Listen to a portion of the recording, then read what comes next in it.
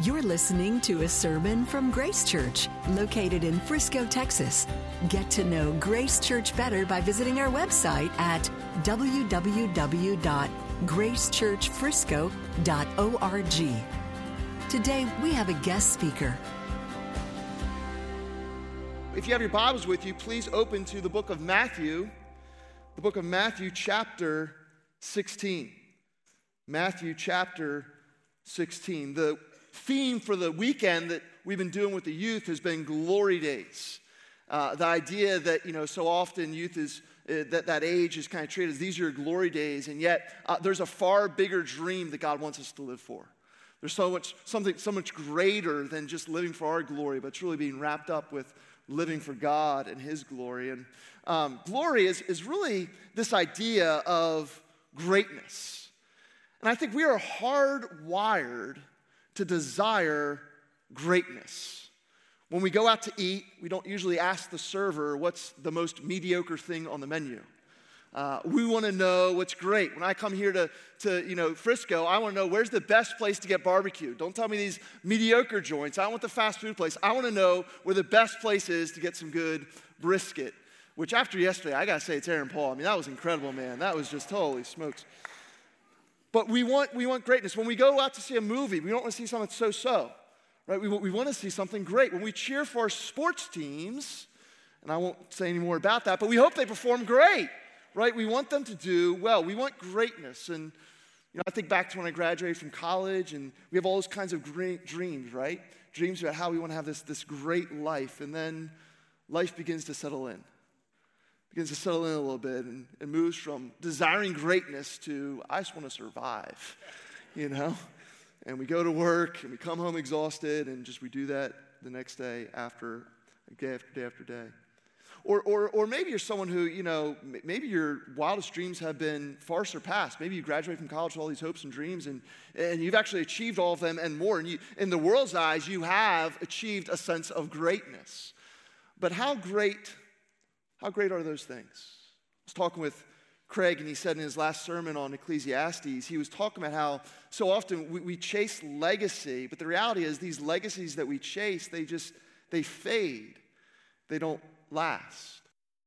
I recently was having a conversation with a baseball player who was retiring, and as he was thinking about leaving the game, he realized that all of his accomplishments within a few short years won't be remembered by anybody.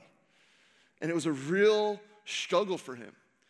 And my encouragement to him was, well, don't worry, man, that's all of us. Right? How many of you know who your great-great-grandfather was?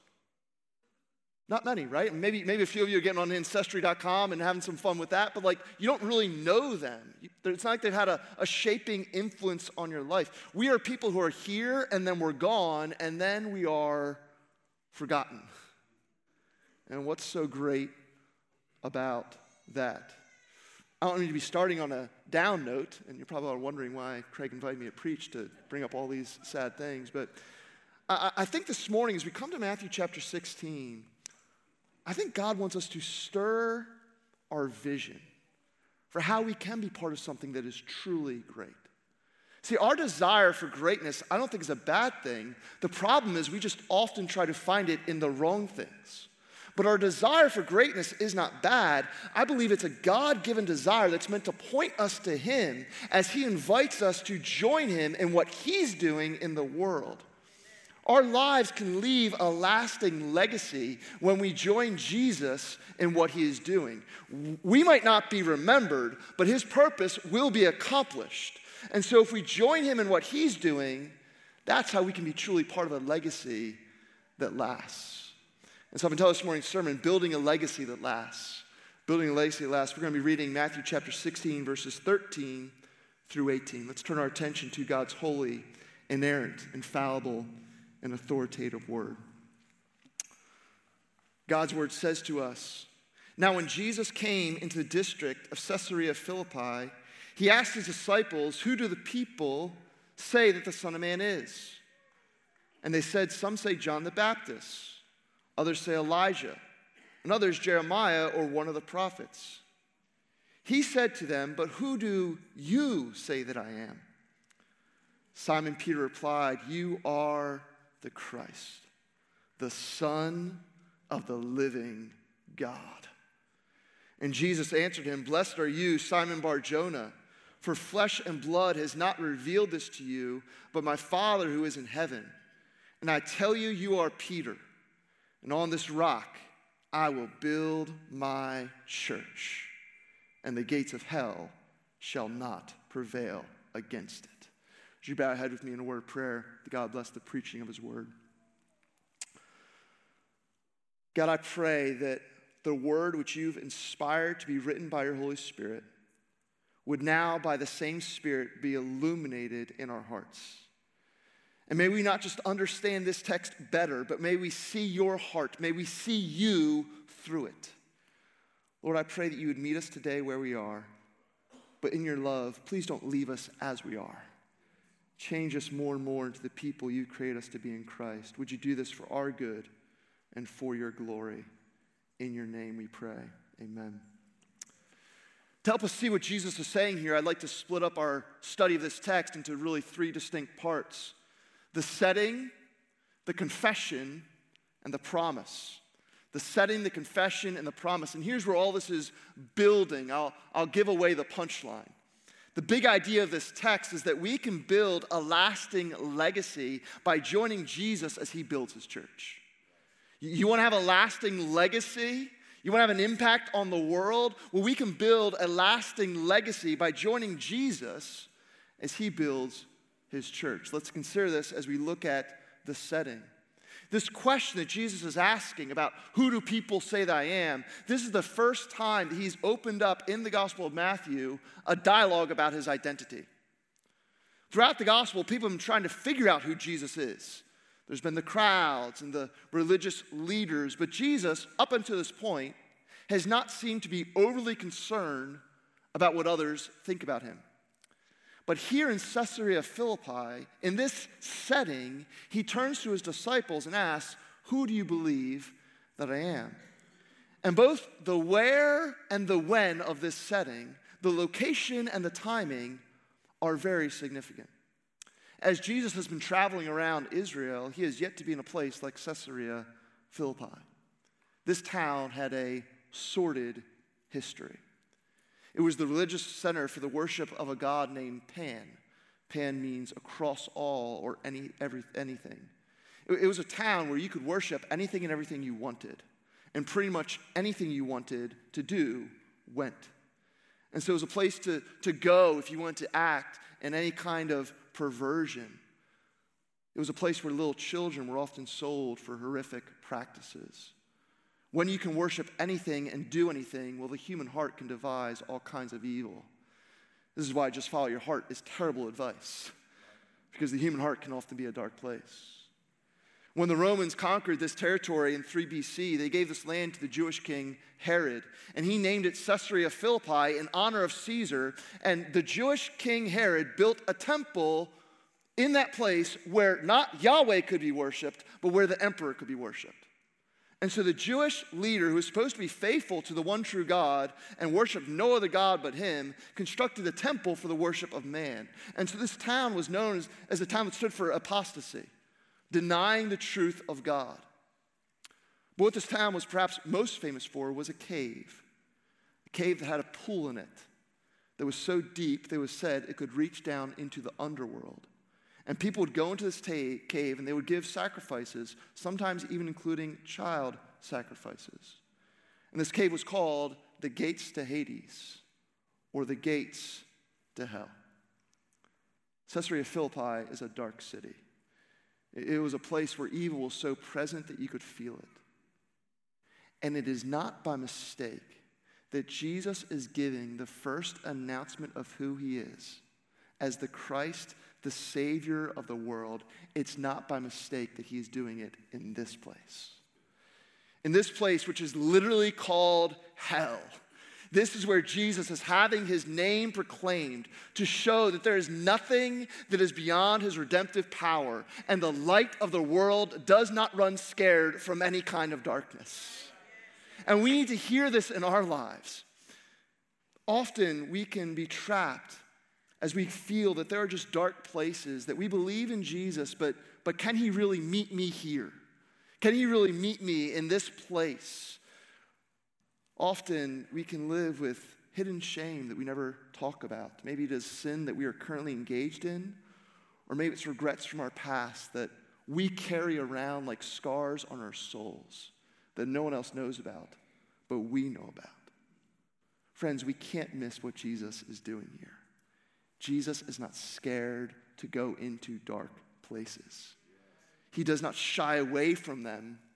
He came to redeem them. Listen, Jesus is not surprised by our sin. He already gave his blood for it. And so our sins do not disqualify us from receiving God's grace. No, they're the very reason that Jesus came for us.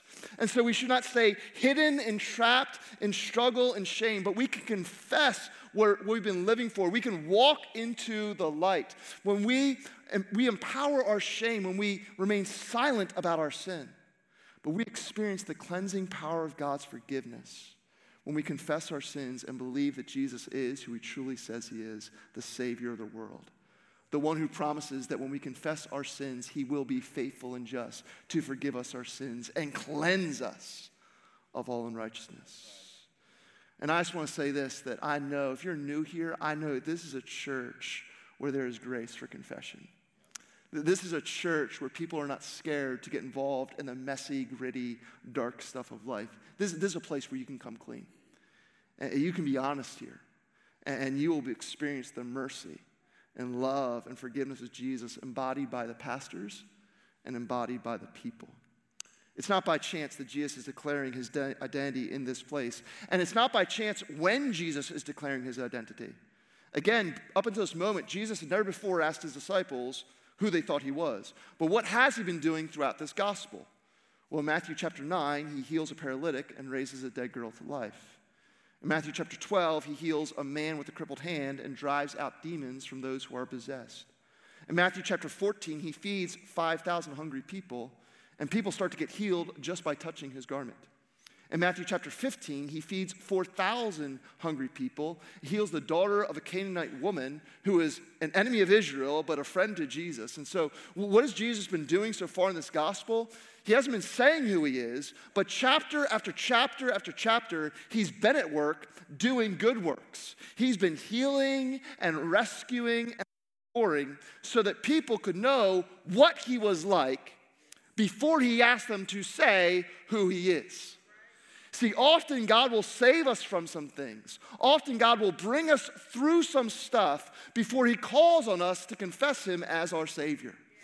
And I have to wonder here this morning, who's been brought through some stuff? Who should have been dead from a drug overdose? Who should have done some things that you regret, but you've been spared the consequences of those choices? Who here has experienced some health challenges, but you still woke up this morning and you're here or you're watching online by the grace of God? Who here has experienced so much grief that you've thought, I'm not sure how I'm going to make it through this day, and yet you're here today? How many of you have lost almost all you've had to find out that Jesus is almost all, he is all you've ever needed? I'm not sure what you've been through, but I know that you're here, friend. Without knowing any of your stories, I know that the reason for all of your stories, you're here because God has brought you here. I don't know what you've been through, but I know it's been God who's been bringing you through. And he's been at work in your life, and through many dangers, toils, and snares, you have already come. 'Twas grace that brought you safe thus far, and it'll be grace that brings us home.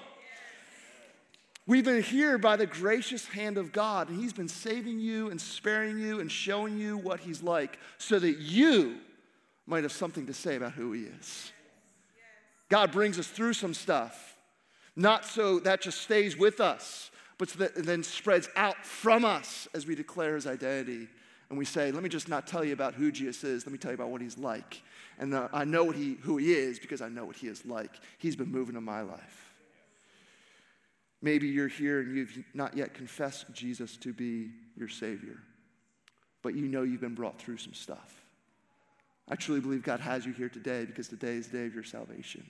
And God wants you to know that what you've come through has been all roads that are leading you to him And I pray you might have questions today. You might have a lot of doubts and things holding you back. But if you can't deny what you've been brought through, friend, put your faith in Jesus today. He's the one who has brought you through it all. It's not by chance that Jesus is asking this question where he did and when he did. He is teaching us something about who he is through the setting. And he's teaching us something through the confession.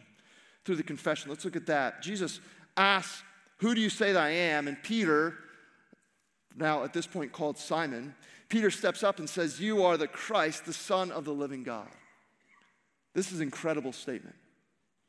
Consider what he is saying. The Christ is the Greek translation of the Hebrew word Messiah, which means anointed one. This anointed one is the person who God promised in Genesis chapter 3:15 would crush Satan beneath his feet. He's the one who God promised to King David, who would set up the throne of David forever and rule as the eternal, all-powerful, benevolent king for all eternity.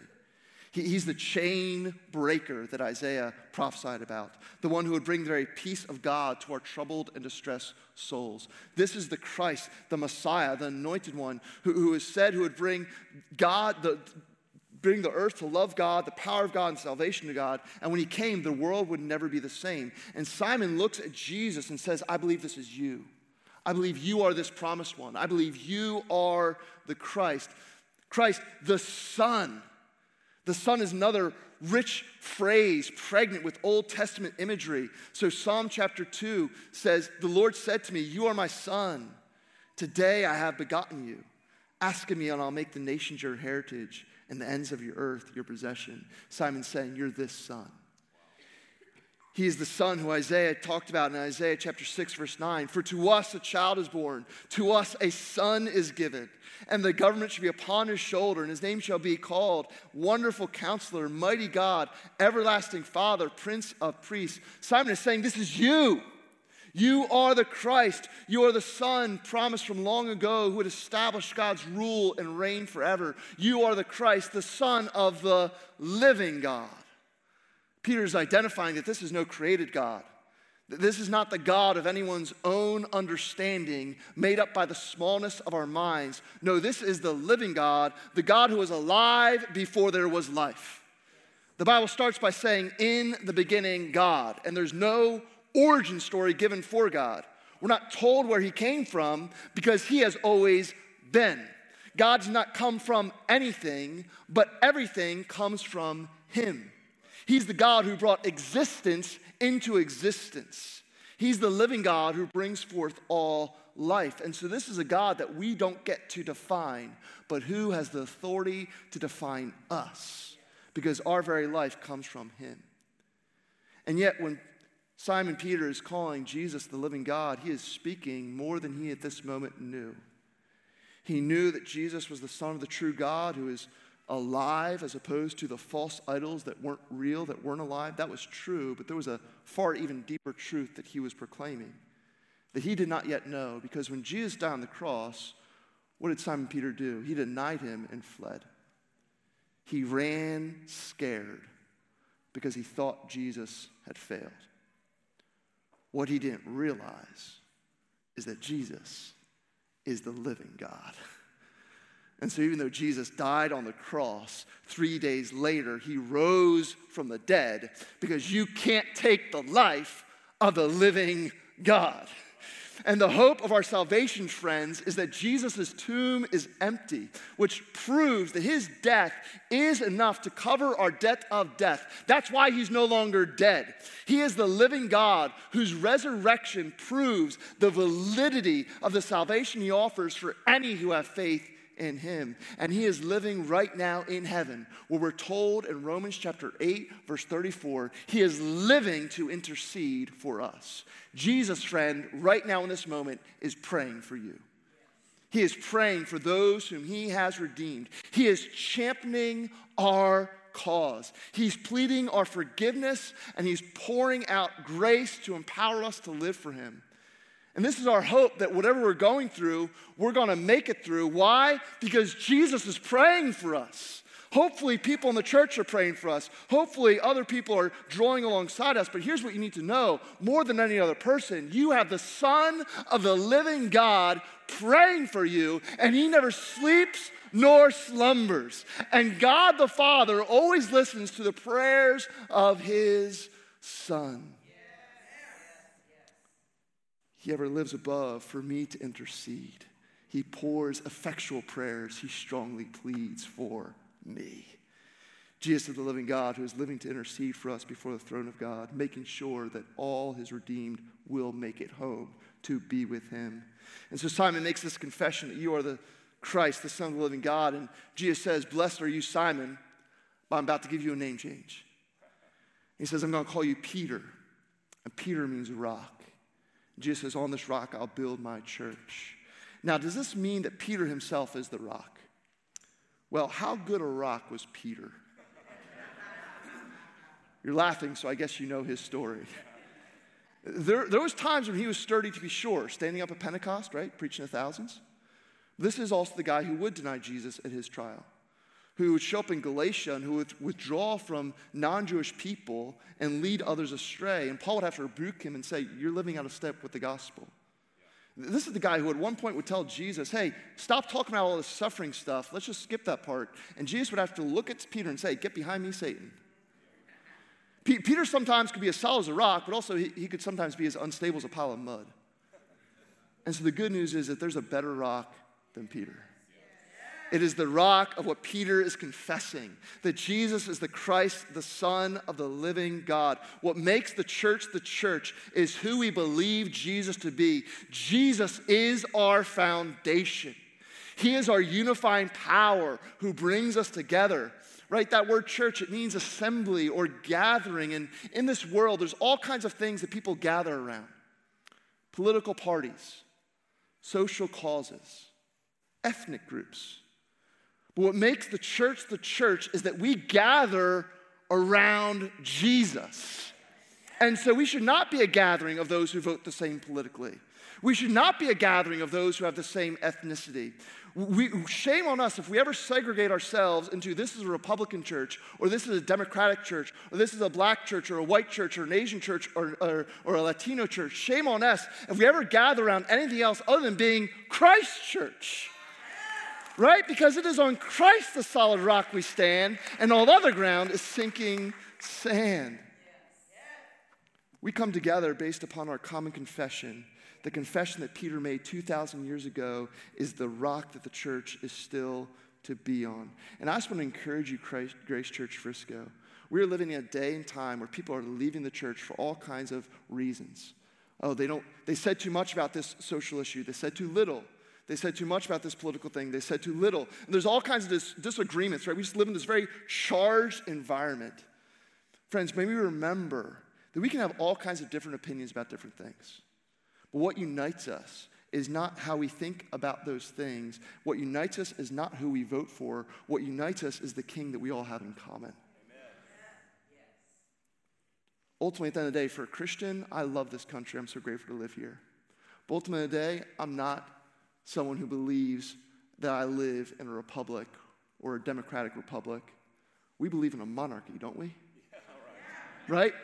We believe that there's a king who rules the universe. And so, hey, listen, vote for who you think should be in the White House, but let's not forget who rules over God's house. Right? We gather under the banner of Jesus. We've looked at the confession, we looked at the setting. Now quickly we're going to finish by looking at the promise. There's a promise that Jesus makes for anyone who is willing to build on this foundation.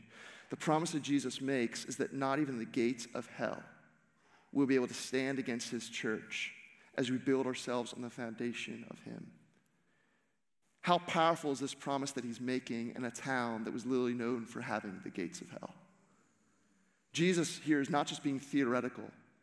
He is saying that even the evil you see around you will not be greater than what I'm going to do through you. And there's a broader application here. If this is not only a reference to the town that Jesus is in, but the eternal reality of hell that so many of us face. The Bible talks candidly about hell as a place we go when we refuse to bend our knee to God. To choose to live life on earth without surrendering to the true God eventually God will give us over to that choice for all eternity. Hell is the place where people finally get to go their own way forever. But the horror of hell is that we find out that every good that we experienced on earth came from the gracious hand of God. And so when we finally pull away from God's hand, all that is left is the darkest parts of our life stretching on for all eternity. But Jesus promised that the gates of hell will not prevail against his church. By prevail, he means more than just withstanding attacks from the forces of evil. I don't know about you, but I've never seen a gate attack anyone, right? No, what's being pictured here is the gates are those of prison gates. They are holding people in. The idea is that there are souls who've been captured by the hellish desire to live life on their own terms. But when Jesus is proclaimed by the church, Jesus' promise is that our proclamation will bring about the decimation of the kingdom of hell. There might be gates that are shut against God. There might be people who are so closed off that we think they will never bend their knee to Christ. But the proclamation of Jesus is like a battering ram. And every time Christ is proclaimed, it's another thrust against the gates of hell. And those gates will fall to the greater power of Jesus as souls continue to be saved through faith in him. Every time people put their faith in Jesus, it's a realization of this promise. Hell had thought it had a soul secured behind its gates, but the gates of hell cannot prevail against Christ and the proclamation of him by his church. And so we need to understand that when Jesus is saying that they will not prevail, this is not the storyline of Rocky 1. In Philadelphia, all roads eventually lead back to Rocky. But you've seen that movie out here too, right? Okay. In Rocky 1, he just wants to be able to go the distance, right? He wants to be able to stay in the ring with the champ and go 15 rounds to prove that, I'm not nobody, right? And I remember the first time I watched Rocky, and this is probably blasphemy to say, so what happens in Frisco stays in Frisco. But I was disappointed when he didn't win in the end. Like, he went the distance, like, that's nice, but it left me with a feeling of being unsatisfied. Like, I want to see a victory, Well, the storyline here is not Rocky 1, where Jesus is just in the ring, just hoping to go 15 rounds with hell. That's not what he means by prevailing. No, this is not Rocky 1, this is Rocky 4. Y'all remember Rocky 4, right? There was Ivan, this great hulking, undefeated Russian that everyone was scared to even fight. But then out comes Rocky, and he's like training in the snow. He's, flipping logs and getting strong now, right? Like this whole thing, right? And then he gets in the ring, and he does more than just go the distance. He knocks the giant out.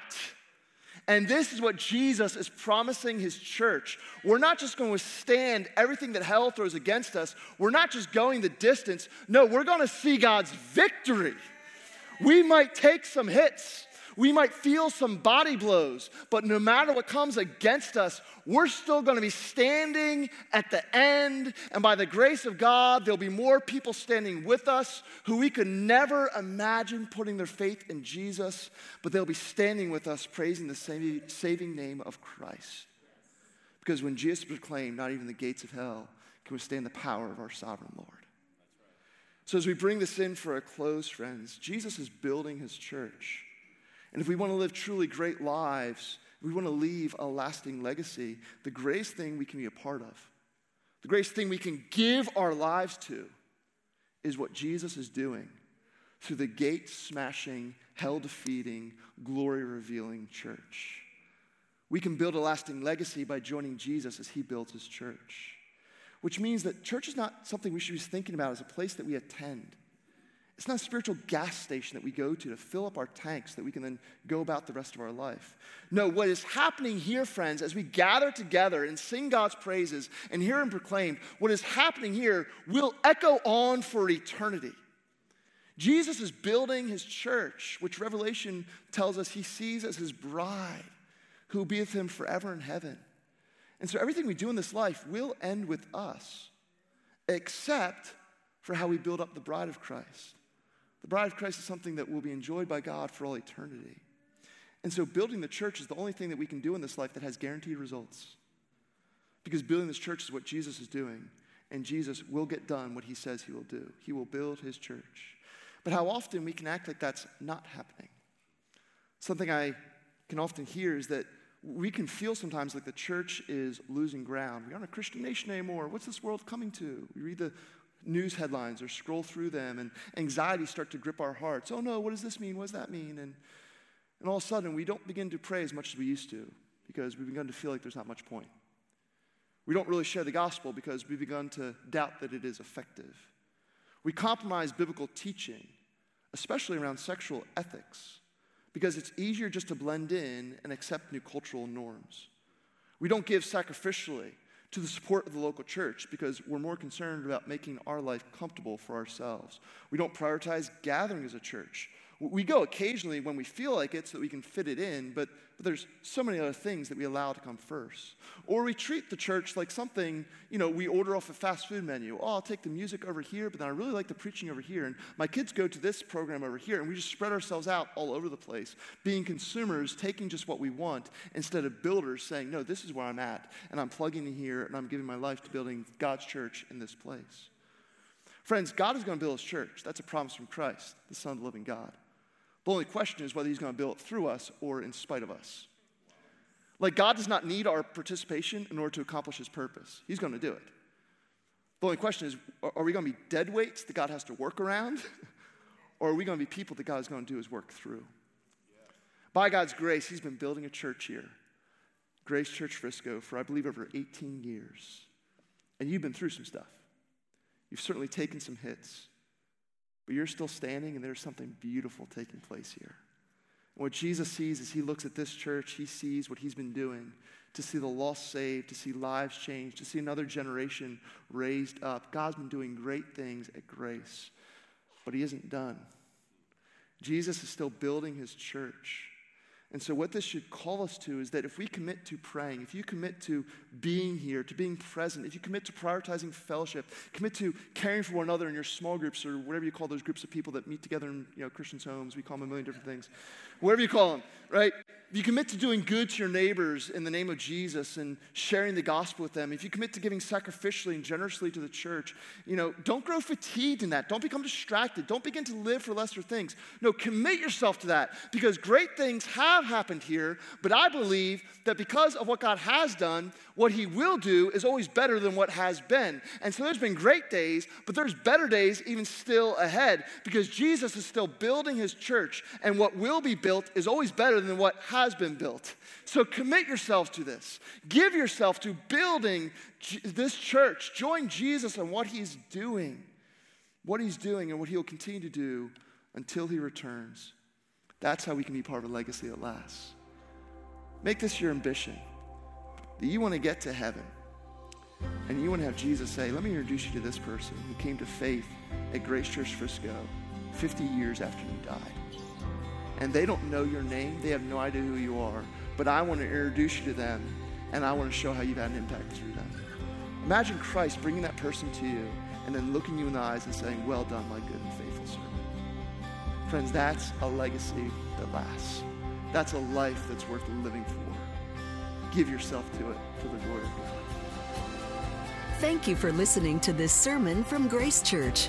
To receive future messages, subscribe to the podcast on iTunes or listen online by visiting our website at gracechurchfrisco.org.